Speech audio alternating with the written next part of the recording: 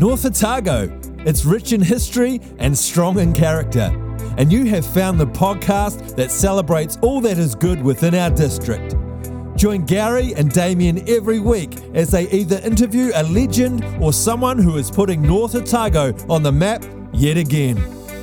North Otago legends, up-and-comers, and a bit of history. The name says it all.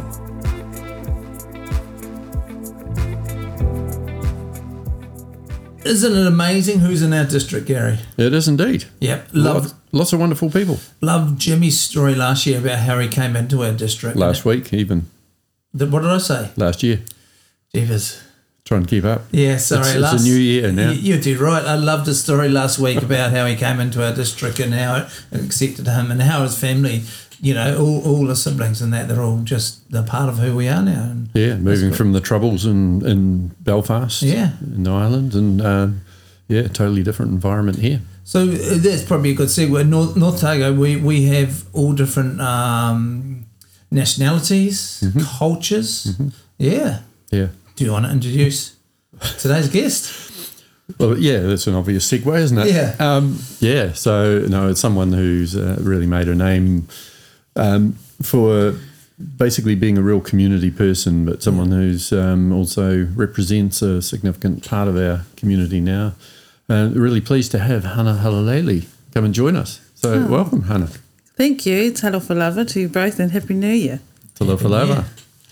Yeah, Hana, really happy to have you on the podcast. I've been picking away for a while, and Gary put me off to this year, and that'll come out why he put me off a wee bit, because there's something we'll talk about. But first of all, we just want to get to know you and your journey in our district. So first question, were you born and raised in North Otago?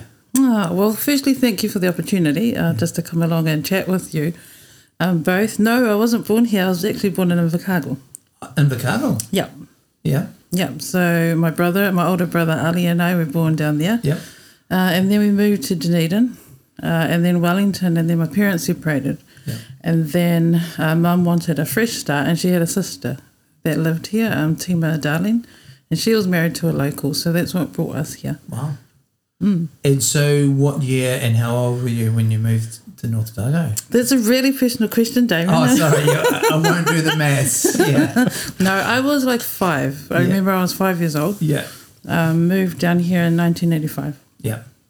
As I discussed with your sister the other time, I went through high school with your brother Ali, so yeah. I forgot about that. Yeah. She mentioned that. Yeah, and I know you're a much, much younger sister of Ali, so shall we leave it?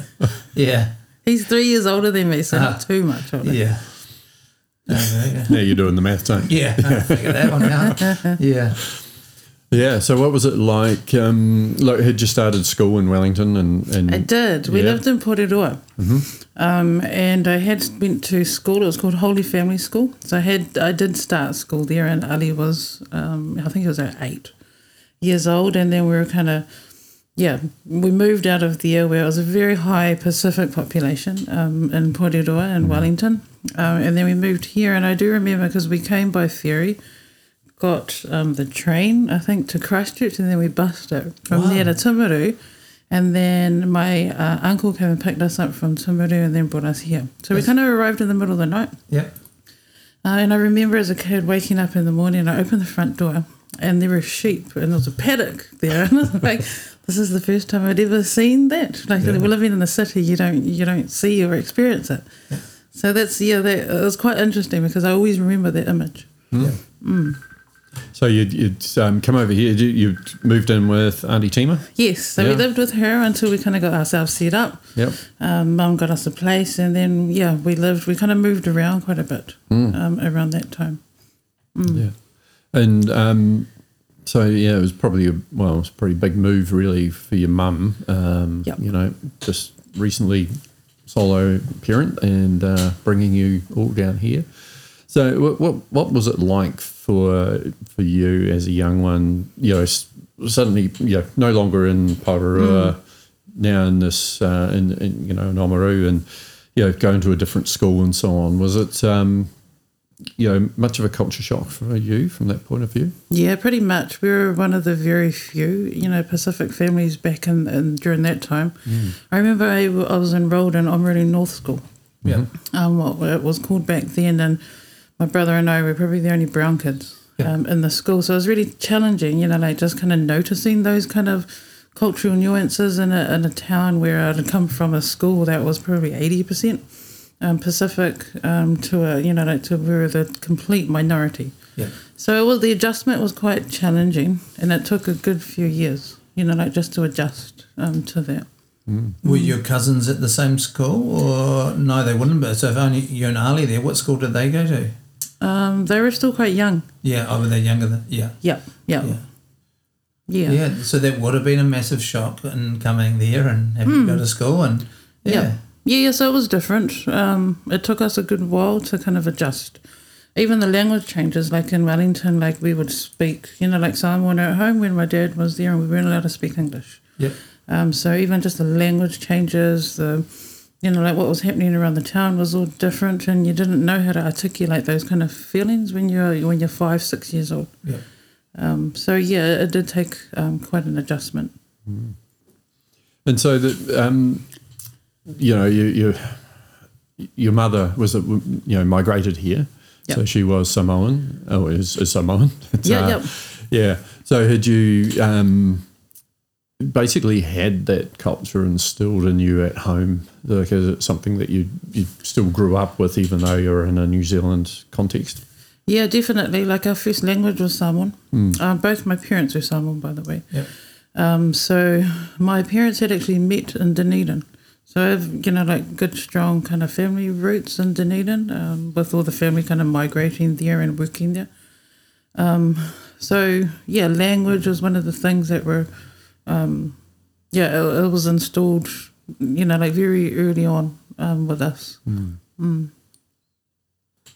Yeah, and so your early memories in North School, you said it took you a couple of years, but what helped? Was it playing sport, or was there a teacher there that really made you feel at home, or was it just you started to make some good friends? What helped you just get into the Oamaru or North Otago community and feel part of it after those years? I think sports did play quite an important part with myself and my siblings' upbringing. Yep. Just because we were naturally quite good at sport.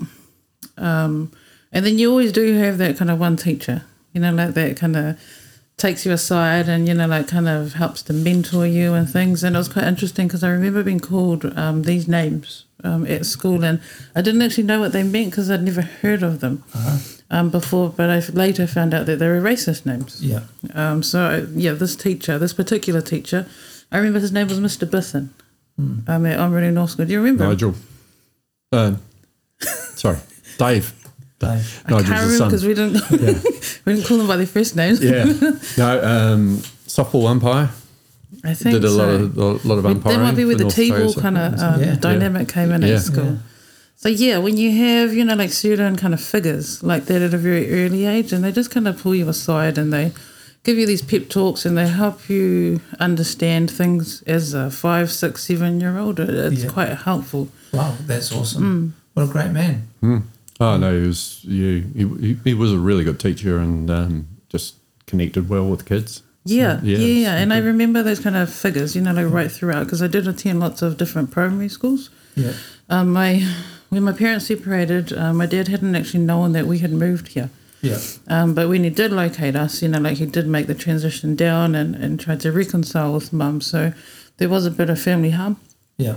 Growing up, so we did shift around quite a bit, and I probably attended maybe about 10, 11 different primary schools. In North Otago? And around here in Southland and in Timaru. Yeah. That would have been pretty tough. You get settled at one and then you end up going somewhere else and you make friends and then you have to go somewhere else again. Yeah, definitely. So that's what Ali and my school, primary school experience was, whereas my younger two siblings, they were quite different. By that time that they had started school, the experience was very different. It was a lot more settled. Do you think that's is probably a major part of what you do today and how you help the community? Do you think it comes from, some of your childhood and just some of that experience that you had to go through yourself. Yeah, no, definitely it does. Like when I look back, primary school, and we'd gone through Women's Refuge and stayed, like at various places, and where's my mum kind of started to redefine, like who she was and learning from her experiences. She started to do a lot of community development work here in Oamaru, and you find commonalities with other people of the same culture, so you kind of stick together because you just naturally, revolve to each other. So that's when they set up these things like language nests and, the Pasifika women's group and things, just to kind of help empower and support each other. So as we were growing up, we were always kind of part of that kind of scene. So anything that they did in the community, of course, the children have to kind of follow along, and you end up kind of helping out as a volunteer. So I guess that's where that communitarianism kind of dynamic evolved in us from a young age. Well, let's go there. We've got two. We could go your schooling and high school and then university, or we could go into that side of your culture and keeping a connection here. And so where do you think we'll go first, Gary? Well, I think let's go through the school part first, and then let's go on to the other, because that's the bit that's extended into your professional life. So that's why you make the big decisions. Look, Gary, you're so clever. He likes order and structure. Yeah, he does. Yeah. And I've got to try and keep it simple for some people as well. Not looking at anyone, Damien. That's funny. It looked like you were looking at me. Anyway, Gary. So did you make it intermediate? I loved intermediate. By that stage, I was a bit more, I guess, stronger in terms of who I am, as an identity, where I kind of struggled, like at the earlier ages. Yeah. So that was a really fun, cool time, for me, from, what I recall in my memory. So by the time I get to high school, the first couple of years are going well, but then you kind of start to notice things. You start to rebel. You have an attitude. You go through all that kind of teenage stuff. I can't imagine you rebelling or having an attitude. It can't have been for very long. I think I've seen bits of it. Yeah. Oh, yeah. And you start to get a wee bit stroppy. Yeah. I guess you have choices, and then you develop yourself as, in your identity, and you notice things a bit more. Yeah. So that's where you have that kind of identity crisis and the inner conflict kind of thing happening. So again, which sport were you involved in, and that would have helped taking out some energy definitely on the sports field? So what sports did you play coming through? Bit of basketball, volleyball, softball, touch. Netball? Not really so much netball, but I love the summer sports, and I love just kind of being outdoors, and then the team kind of sports. Whereas my younger, I remember because we lived across the road from school, and Ali was really into rugby. So of course, he's only got sisters, so you might as well train them up to be like tomboys rugby players, because he had all these moves in his head that he wants to kind of try out, and we're all girls, so I was the only one he couldn't convert. But he converted my younger two sisters, and Ralph and Wayne and Manulua, my other cousins. So they would all be out playing on the street. Yeah. So that's kind of like it became our playground. Yeah. Like the Orana Park, and just kind of anywhere where you could throw a ball around. Yeah. So sports was quite a protective factor for us growing up. Yeah. As well, gave us some activity, but we're also actually quite good at it. Yeah. Yeah. So you might as well kind of So how far did you go? So your basketball, for example, did you represent North Otago age group and come through, or? No, not even close. Not even close. Volleyball and softball, I enjoy those. Yeah.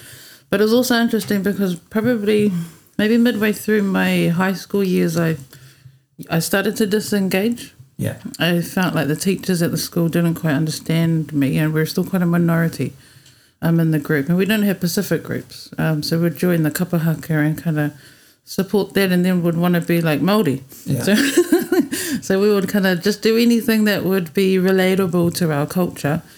And then I remember when Mum had started a social services diploma at the Polytech at the time, and we would go along to, to her classes and things with her. And because English was a second language, she needed some support with assignments and things. Yeah. So I think I was like fifth form, what we'd call year 11 back then.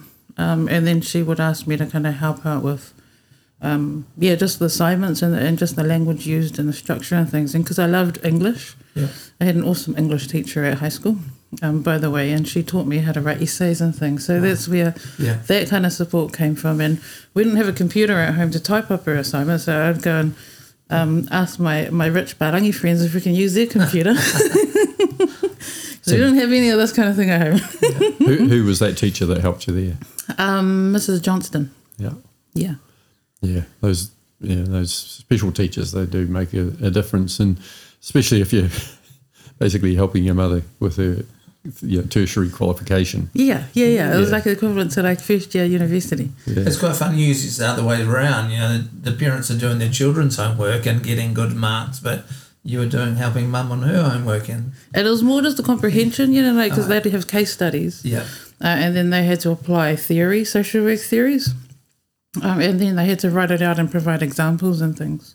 So it was interesting. That's how I developed the interest in social work. So by the time I got to 7th form, towards the end of it, that's when I knew that's probably the pathway that I need to go down. And then when I went to university, they had the same case studies. When I was 5th form, they were still being used. So I knew all the answers. So you went to Dunedin and you studied? At Otago. So you said you were having a bit of trouble at school and rebelling. You obviously didn't rebel that much because you obviously got your university entrance and, you ended up in Dunedin. Only just. Did you? Yeah, only just. I guess I'm just trying to think back now. It was when the principal at the time, Linda Cowan, when I was at 7th form, she called me into the office, probably because teachers were saying, Hannah's not engaged in class and things. So she was probably concerned, because why else would you go into the principal's office? So she called me in and said, Hannah, we're really worried about you. What are you looking at doing? Like after school. And then she kind of sat me down and then we had this chat. And then it was only after then that I started to really kind of put a bit more focus into the pathway that I wanted to take. So that's where I decided it was either journalism or social work, and I thought, no, social work I'll do. When I kind of connected the dots with my upbringing and the different groups that mum and my auntie and her friends were all involved in, it made sense. So let's go into those groups because, they were involved. You guys went along. You had you listened in and so forth, but sometimes you had to take the lead too, didn't you? When your mum couldn't go somewhere or whatever. So probably half. Yes, probably half of the women. There were about 5 Pacific women that started this Oamaru branch of Pacific, and it's a national NGO. And probably half of them were solo parents themselves. So they would send, the times that they weren't able to attend these different conferences, they would send the oldest daughter from, their families. So there would be about 3 or 4 of us that would, be sent to attend these national and regional conferences. Sometimes they were held in Vikago and Dunedin and Christchurch and Wellington. So the ones in the South Island we usually got sent to because it was easier to put us on an intercity bus when you're 10, 11 years old. Then you go, and sometimes there'd be like over 100 people at these events, and you register in and you attend. Well, you tick off which workshops that you want to attend, and then you introduce yourselves to the big group of people. So, I guess that was my introduction to workshopping. So did you have to then digest it and then come back and do a presentation to the Oamaru branch, or was that just you had to attend that workshop? So we would attend them, and then we would have to come and report back, in terms of what our experiences were. And for a 10, 11-year-old, how did it go? So because I'm naturally quite a shy person, quite reserved. So I just go in and I just listen, observe. And when it came time that everyone had to stand up and speak, that I freaked out. But you got used to it because you were put on the spot, and you get used to kind of public speaking. Not that you enjoy it, but I think these experiences kind of enrich your, just the things that you do and give you that kind of extra confidence boost. And these were all Pasifika gatherings, or was it different? They're all Pacific, and they're Pacific women from right around the country. And so there'd be a lot of support feeling there. You would almost feel more at home in that environment at times. Definitely. So, I remember one of the Christchurch venues was at, I think it used to be a former hostel. school. So we would go and stay there, and there would be other women that would be around mum's age, and then there are younger women, and they look back now, and a lot of those older women were a lot of the pioneer kind of Pacific women leaders that ended up, like running for parliament and things like that. So it was quite a nice learning ground, very harsh, but it was valuable. So, you managed to get through school. You went and did your other training. You got your qualifications and so on. So, what was the first jobs you went into? So part of social work. So you do the degree, and then you had to do a postgraduate diploma. So that was 4 years of study all up. And then during your postgrad year, you do 2 placements. So first placement was at Otago Youth Wellness Centre, and then you're doing kind of one-on-one mentoring work with a lot of youth. And then I got offered a job there. And then the second placement was at probation service down in Dunedin, and you usually get offered, work there. So that was kind of the pathway that I went to. Some people in my cohort ended up going to Oranga Tamariki, as well, and other, kind of social work kind of agencies and things. Yeah. But I ended up going down the pathway of probation service. So that's when a role came up here, and I knew I needed to kind of come home. I really actually wanted to get into social policy in Wellington. Yeah. But something else kind of called me home. Yeah. So that's when I applied for a role here. I was actually based in Timaru. Yeah. But Timaru office, we're looking after the Oamaru office. Yeah. Back then, so that's when I moved here in 2001, 2002. Yeah. And stayed there at probation as a probation officer. So what's the role of a probation officer, and then what was your involvement with the community then?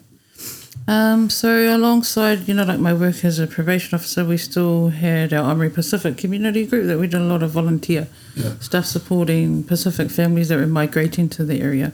But the role of a probation officer, you'd be doing rehabilitative work, doing one-on-one stuff, writing court reports, assessments and things, doing court front prosecutions, and just basically supporting that particular person with their sentence. So, you're trying to support them to reduce their risk of reoffending. So you would have seen quite a tough side of Oamaru or North Otago. You would have, there would have been some stories, some people there that were hurt or broken or angry. You would have worked with a lot of people. But did you find that's part of your call, and that's who you were to help these ones? Or did you understand their hurt, or you know what I mean at times? A lot of it was relatable, especially when you're working with family harm perpetrators. Yeah. That kind of, that was the area that I was really interested in. I really like the court work. But it kind of kept you grounded, like when you're working one-on-one. And I love the work, and I still do, and I still kind of keep my hand in terms of providing support wherever possible now. Yeah. And I'm just trying to think now what the next question is from there, because you did stay there for quite a reasonable amount of time. And how long were you there? So I did about a year in Dunedin office, and then this role, I think I was there from maybe 2001 till 2019. I think around the start of that. Yeah. I feel it was the year that, that was the election at the end of that year, and I kind of timed it. And I picked up some interim kind of fixed-term lecturing work at University in Otago. So it was quite interesting how everything kind of fell into place, and it lined up really well. Yeah. Yeah. So you were travelling down to Dunedin each week and doing some lecturing and yeah. So that was in social work. Social work. Yeah. And the social work department. So I taught the 3rd, 4th and 5th year. So it's all the postgrad students in the master's program, the applied masters program now. So it was really helpful, having the community development kind of side of things. And the time that I had left probation, I also knew that we had to grow OPICG to be able to be in a position to deliver some service support for the community. So as you're kind of teaching this material to these students, you're also developing and growing an organisation, and you're starting it from scratch. But you're also having a go at delivering community-led initiatives with our Talanoa Ako program as well. So I guess it's just the richness of it that I wanted to teach and share, to these new students that were new, that were green, although some of them were really experienced, but they needed to do the applied master's program to have the actual registration process. So I still keep my hand in now in terms of guest lecturing now and then. That's fantastic. The Amuru Pacific Island Community Group, OPICG, that you developed that over the years as a support group for Pasifika and so forth. Did it, even in those times, was it getting into the social side of helping people, as opposed to just, just being, something that wraps around them? Yeah, no, totally. Like, it's just interesting because it's always been a volunteer group, and it fell under the umbrella of the Pacific Women's Group, like that my mum and auntie and 3 other women had started. So not only just cultural support, but there's that social support, the educational, the spiritual support, and even the constitution that they developed back then is still quite current, because we reviewed it and we thought, the objectives actually still make sense. Now, so it was quite interesting just kind of how it's evolved, but it's still actually retained, like its core purpose. And how big's the group grown to now? It's grown quite significantly. So we still have, so it's kind of like in 2 parts now. So we restructured back in 2018, 2019 to be able to be in a position to pick up government service agreements. So we have the social service side, which I manage now, and have a team of there's 8 of us, and we've got a team of 6 outreach vaccination staff. And then we've also got the cultural activities side, which is our Friday night program. So our governance committee like to kind of look after that side of things. So what would you do on a Friday night, average Friday night? So we might do kind of Pacific art, that kind of thing. Sometimes we run sports nights on the last Friday of the month at the rec centre. So it's a mixture of, like different activities. Yeah.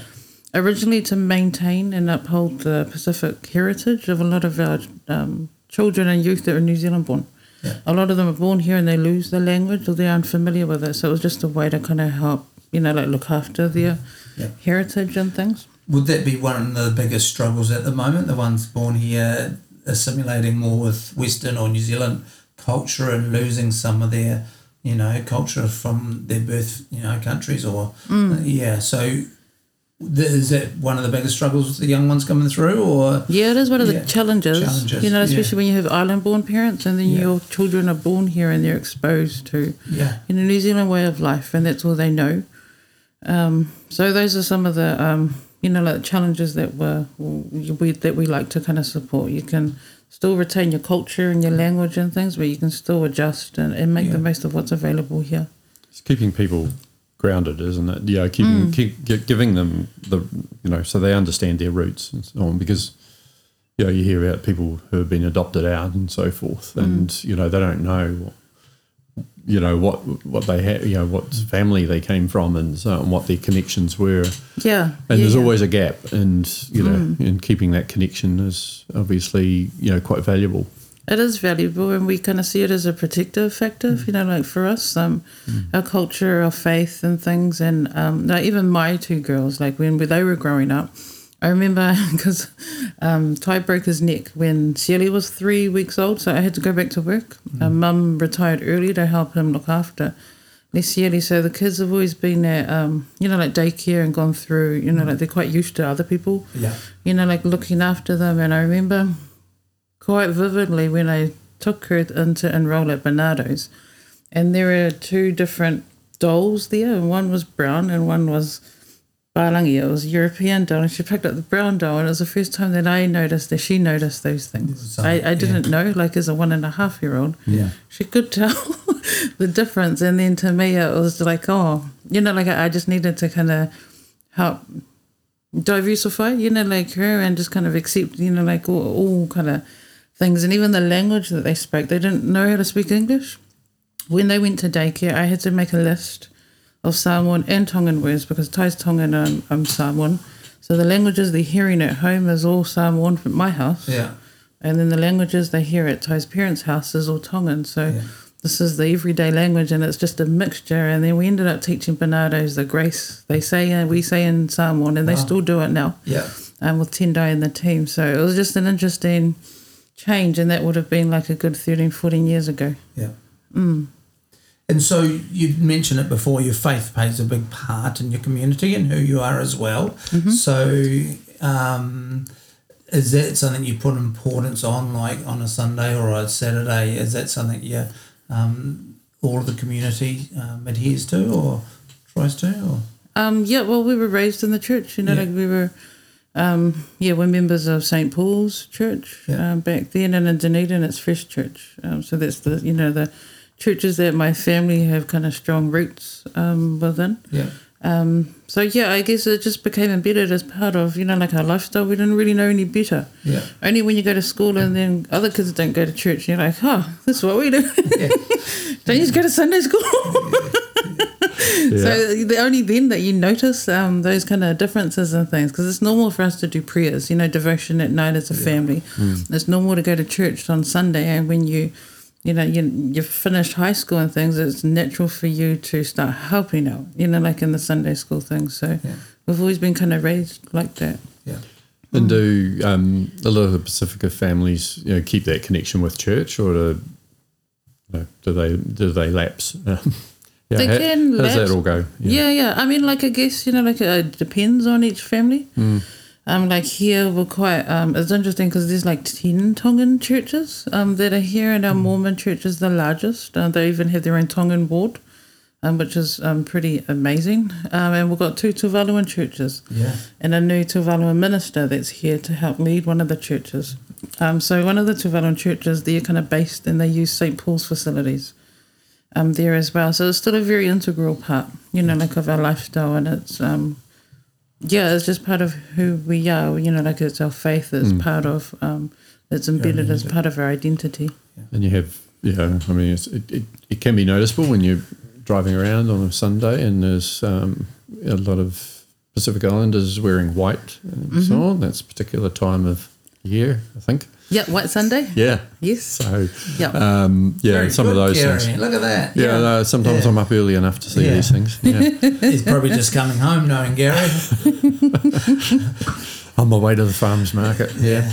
So, it's, it's always interesting seeing other cultures and so on. I think that's one of the really noticeable things around North Otago, around particularly, is the diversity of cultures and so on, the ethnicities that have moved here. And when we grew up, it was there was a lot of migrants and so on, but they tended to be more white ones. I remember with some Chinese, but now it's different. Going through boys, I went to Tocha school, so we had a few Chinese. So that was my introduction of different cultures. But when we come to Waitaki boys, I remember it was Ali Fanini, Mahanga Tahafe, Justin Kalfana, but then he left to go on a mission trip, and Joseph Cropley was the only Māori boy-ish that I really remember. But now you go with Waitaki boys, it's completely changed. It wouldn't look like that, but they were all good lads growing up back then. Yeah.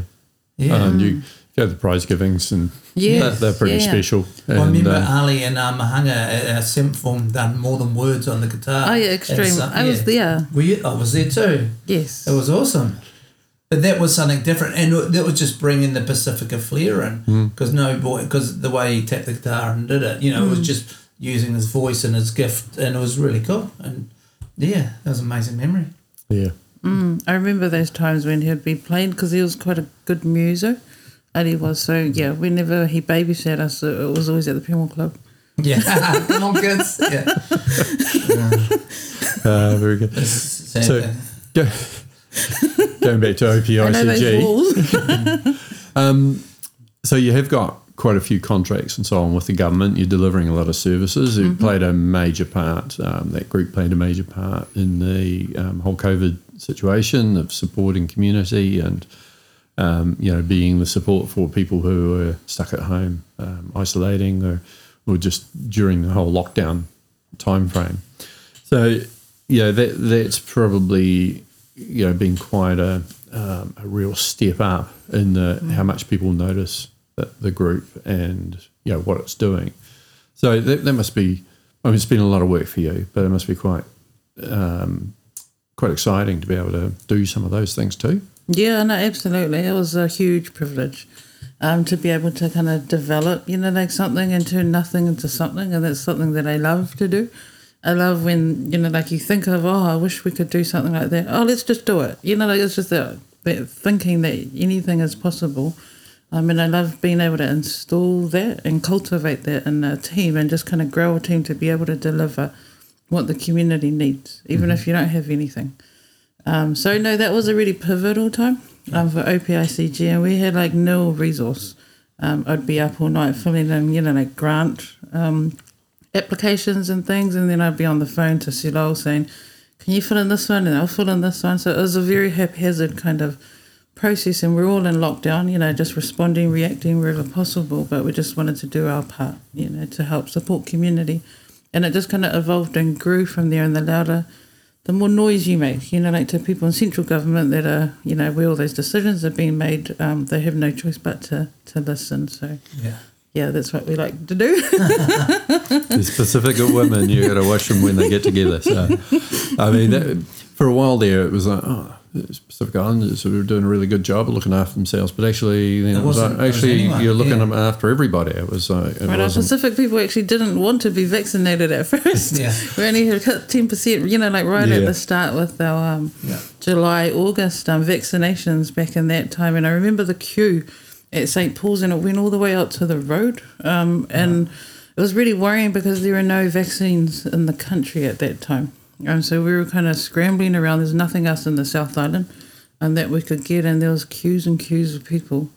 So we knew, there is actually a demand here, and if we can do something to help our local GPs and nurses, then why wouldn't you? Yeah, I love how the Pasifika, really got involved with the whole community, and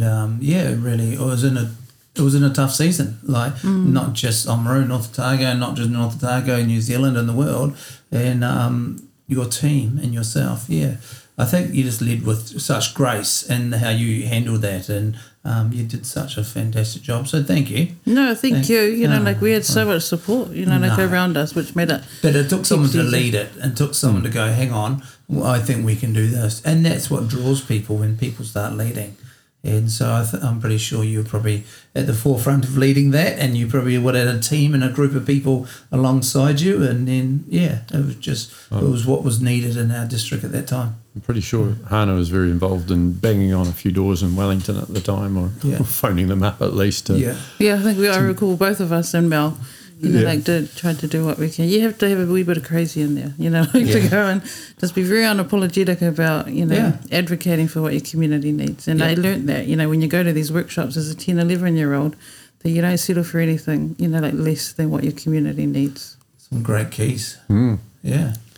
So that was, one of the things that happened, started before lockdown and so on with COVID was the Power Up program. So that probably helped in some ways for setting up. So do you want to talk about that program and how it evolved and possibly how it helped you support families educationally through lockdown? Yeah, sure. So I remember regional office in Dunedin had nominated 2 people from Waitaki to attend the education summit in the country, only having 2 at the time, one in Auckland and one in Christchurch. So I got this email and I have no idea what it's about, but I knew instinctively that I needed to go. So I just went along. I didn't know anybody, at all, and then you have all the cabinet ministers and things there, and it's called the Education Summit, and they were developing the reform around education in New Zealand.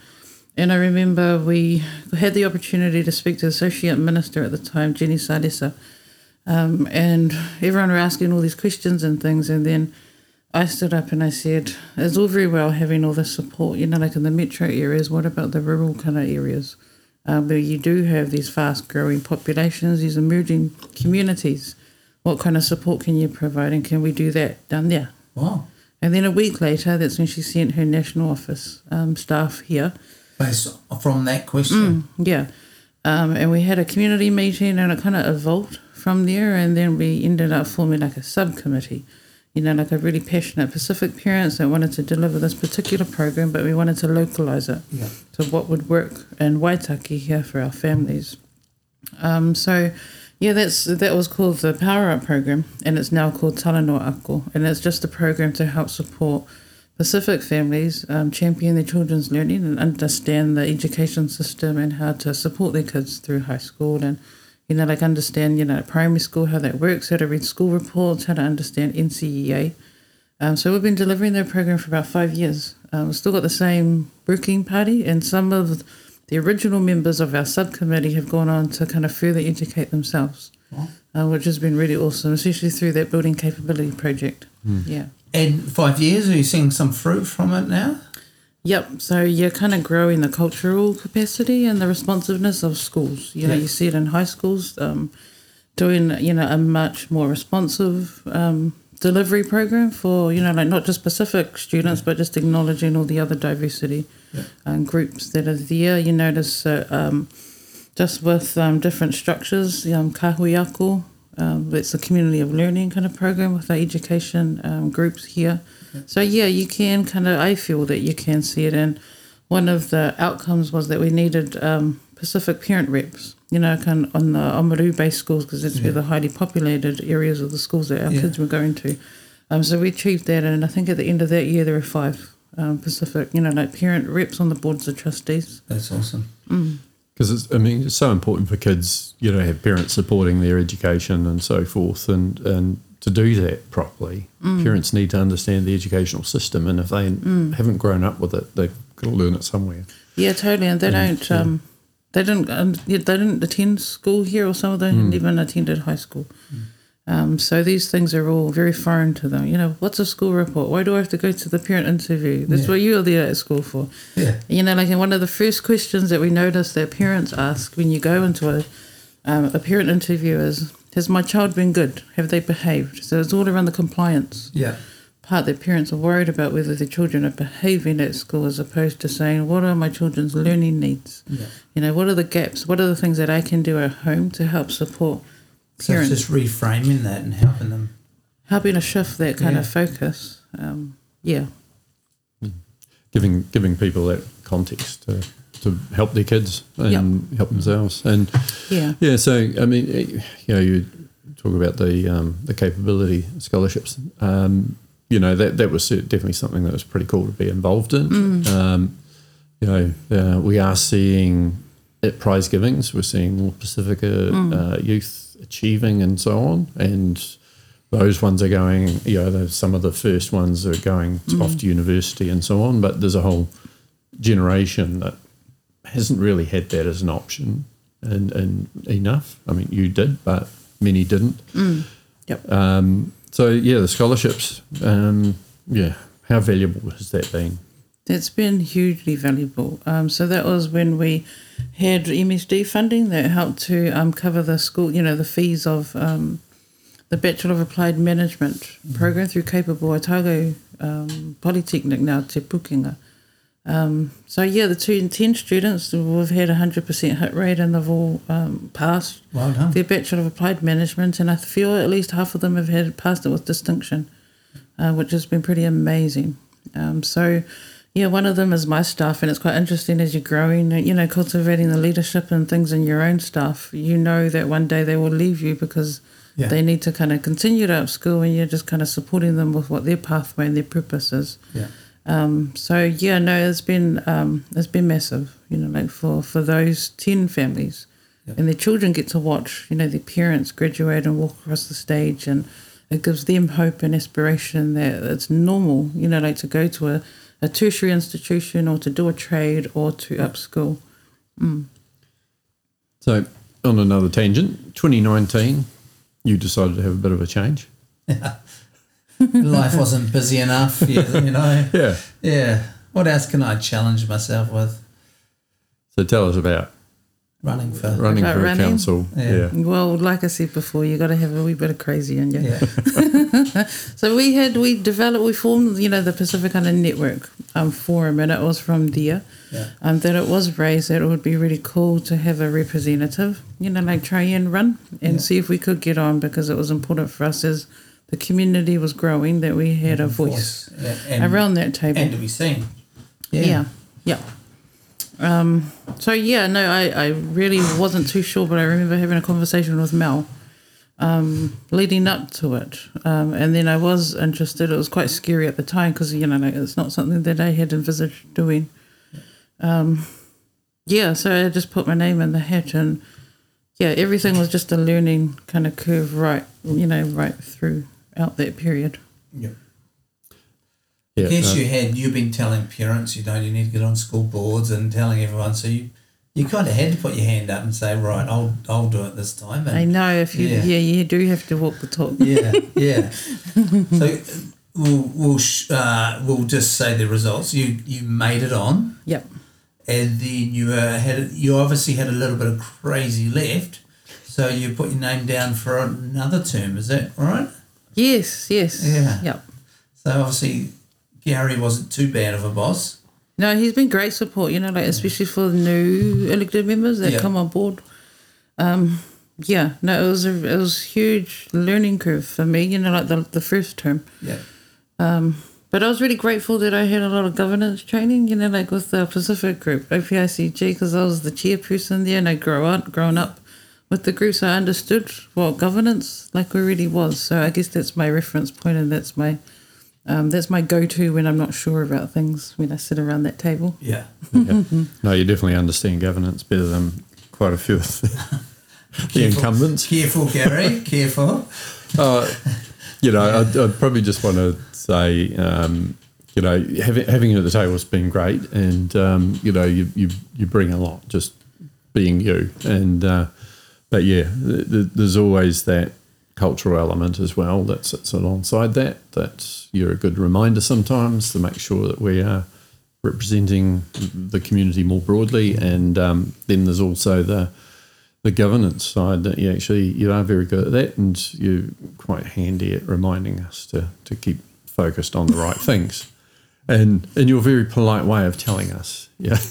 Oh, thank you. So it is good.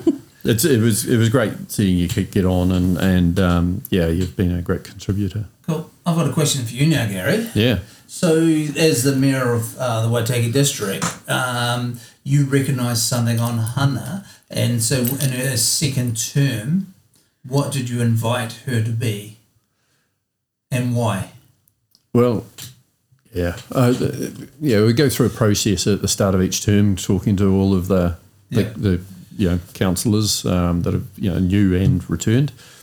And, one of the questions was definitely asking everyone, Melanie Tavendale had stepped down. She'd been deputy mayor for the last couple of terms. And so who did they think should be? And, it's really pleasing to see that, several people put their names themselves forward, but all of them also said that Hana would be a good option. Yeah. So I knew I was pretty much on safe ground nominating. The mayor can appoint the deputy, but I've always taken the stance of nominate and make sure that the councillors support who is going to be deputy, because it gives them a stronger mandate. But I know from talking with you that was where you were leaning as well. It wasn't just because others were. No. You definitely thought that she was going to be amazing. So let's throw it back over to you. So number one choice. So you get called back. Number one choice. You get called into Gary's office one day, and you think, "Oh no, what have I done?" And then he asks you if you want to be the deputy mayor of Waitaki. Now that's a long way from a young girl who moved a lot of primary schools and then settled, and he got in a bit of trouble at high school, rebelled a wee bit, and then left and come back, and now the deputy mayor of the Waitaki district. Talk us through that. Yeah, no, it's just hugely, humbling, to be even considered, to take on such a role, and naturally I'll be like, oh, what about that person? Or what about, always trying to put other people, forward. I mean, I think it is part of a cultural thing, but no, I was just hugely humbled and honoured to be asked and to be considered, and I had done quite a bit of thinking around it, and I needed to think, well, where am I going to make the biggest impact, with the community work that I've been called to do. So after a bit of prayer and just kind of advice and that from the family, I decided to kind of take on the challenge and accept it, and I've just been really humbled since. I think a few of us had one reservation, and that is, can she fit it in with everything else she's doing? And I'm pleased to say she is. If you want something done, you ask a busy person. Yeah. And so that's just how it is. And have you found the new role? Is it so far you just, I guess we've been into Christmas and then you'll sink your teeth into it more this year, or have you hit the ground running already? Oh no, definitely. Like always open to looking at different opportunities, and even if you're fearful about stuff, you feel it in your door anyway. But I'm just grateful for the support around, me, because you never do anything on your own. It's always with the backing and the support and the blessing of others. And we have a cool team. Like this term, we also had a great team in the 11th Council as well. We just want to continue that legacy that they've kind of set. Yeah.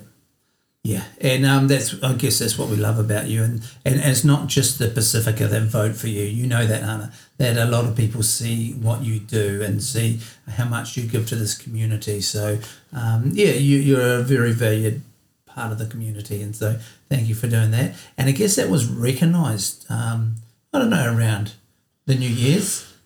You probably know this is more about you referred to this at the start, and I sort of put you off to after into the new year because I had heard a wee whisper that Hana might be the recipient of something on New Year's Day or New Year's Eve, being a QSM. So it was great to have Hana recognised in those national honours and being awarded a QSM and recognition of all the work she and her team have done in the community, serving us all. So, congratulations on that, Congratulations. Thank you. And it's awesome. It's good for you and what you do, but it's great for our community that we know we have people in here that local government, that national government are looking at and going, hey, there's something happening in there. And you have a team behind you. You've got your education, but there was something in you that was recognised, and we just want to say congratulations. So talk us through that and receiving that honour, and what does that mean? Does Gary have to call you ma'am, or how does that work now?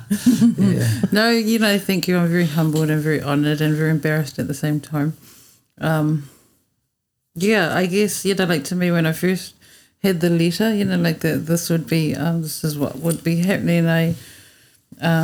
I guess I felt for the other people around the country that were doing similar work, and there was always a part of me that felt guilty because I'm like, I shouldn't be recognised when everyone was doing the same thing. Yeah. And then I do think on the other side, it actually helps provide some visibility for our community. Yeah. And it kind of, just supports, the work that all of us do collectively. So, very humbled to have that. All those other people happy for you, though, and proud of you. Yep. Yes. So I think that's your answer. You can see other people that are doing just as well, but they all look back at you and go, wow, she was worthy to get that, because you've actually you've laid down your life to make sure the Pasifika people that you've raised the awareness or raised the understanding, and you've kept the culture alive in a district. So that's amazing. Yeah, no, it's just that recognition of someone in the community getting stuck in and looking after others, and part of a team, but leading the team, and so well deserved. How many QSMs do we have in our district, do you know? There can't be too many. There's a few, but there's not. It's not a big number. But not a big number. So we actually haven't had too many awards over the last, last while. But I think we had two in this latest, set of awards. So, but it's just great to have Hana acknowledged. Yeah. So, Hana, we just want to say, and I guess Gary and I can say it on behalf of the community, thank you for coming back into North Otago, into the Waitaki district. Thank you for coming back with a heart for the people. Thank you for coming back with passion, and thank you for not giving up when it got tough, or you just keep fighting and fighting. And we're seeing, the rewards now, but I know there were times where you just had to keep your head down and keep going and pushing through the red tape and all of that. So, and what you're doing is not just for our district, but other districts are looking at that and going, well, if Waitaki or North Otago can do this, Why can't we do that with our Pasifika, with our whatever communities? So you're a forerunner, you're a trailblazer, and we're very honoured to have you in our district. You're not allowed to go anywhere. You have to stay here. Is that right, Gary? Yeah, pretty much. Yeah. It's like a contract. As a contract now, yeah. Once you get your QSM, you're locked into that town that you've got it in. I think I'd read that. So I think Hana will be the first to acknowledge, as far as trailblazers, her mum and auntie. And yeah, she might not say this, but I think she's got a couple of kids there that are going to be following in her footsteps as well, because they've done the same thing. They've learned. Well, I've had it on good. A whole lot of good stuff. Yeah, I've had it from a coach of toys that she could go and play for the New Zealand netball side. So maybe she might make her mark there and come back. Very, very capable netball player, isn't she? She enjoys it and she loves her coach. Does she? As well, yes. Yeah, I tell you what, her coach is grumpy sometimes, but you didn't hear that from me. No, she's very gifted. Do you know the coach? Oh, I just heard. Okay, right. Yeah, my daughter's in the same team. So, no, very good. Yeah, and that's it. So, a couple of questions to finish off. Mm-hmm. Will you go for your doctorate one day? Can you do that? Yeah, I'm very keen. I've always wanted to do that, and I was offered a fellowship to do it back in 2006. And that was another pivotal time because I was offered the opportunity to go and help set up probation service in Samoa. Yeah. At the time, and then also I got pregnant at the same time too. So yeah, I had to make one choice. Yeah. But I knew I'd put it on the back burner. Yeah. So that's it's a project that we're actually working on at the moment, and we're doing a group research kind of proposal. Awesome. Because there was something in me, and like when I was talking to you, I'm like, that would be good recognition of everything you've done, and it's not after the title, but it's it recognises everything you've done. So keep going, keep pushing on, and we'd love to see that one day. That's the title. Gary doesn't have Dr. Kircher, do you? No, I'm waiting for the honorary one to be awarded, but so I don't have to work for it. But I'm pretty sure that's not going to happen either. To be fair, maybe Waimate Primary School offer it because that's has been an old boy of that. Waimate Centennial School. Yeah. I think I was only there about 8 months, so they probably forgot about me pretty quickly. Yeah, and the last. So and I don't remind them. No, by the way, yeah. And last question, thank you for coming in. But what's your project? What do you want to see happen? What would be your dream in North Otago? What are you working towards at the moment? You go, well, if I could put this in place, that will bless the community or bless, what is it? There's a big question. Don't say take my job. No. No, he can have his job. Thank you very much. I wouldn't want his job either. The community would think it was a blessing. But anyway.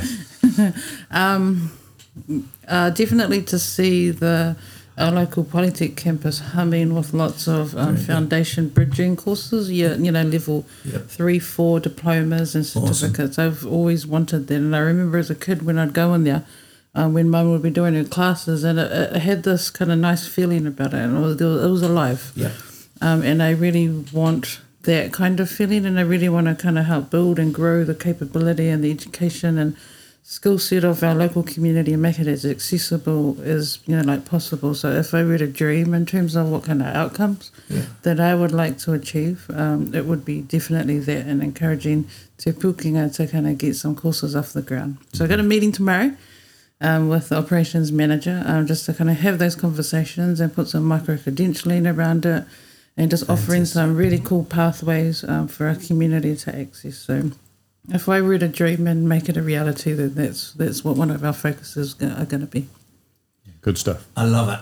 Yeah. And that's thinking generational. And people don't have to leave because sometimes they leave to get qualification and never come back, or they just stay here and they never, extend themselves. So if they can get a qualification or a skill or a trade, and then it just stands them in good stead for the rest of their life. So yeah, no, definitely. And I always believe, education is the key to success. In terms of prosperity and just kind of supporting your family, and it's important that we kind of pass that on, but also offer those opportunities. Yeah.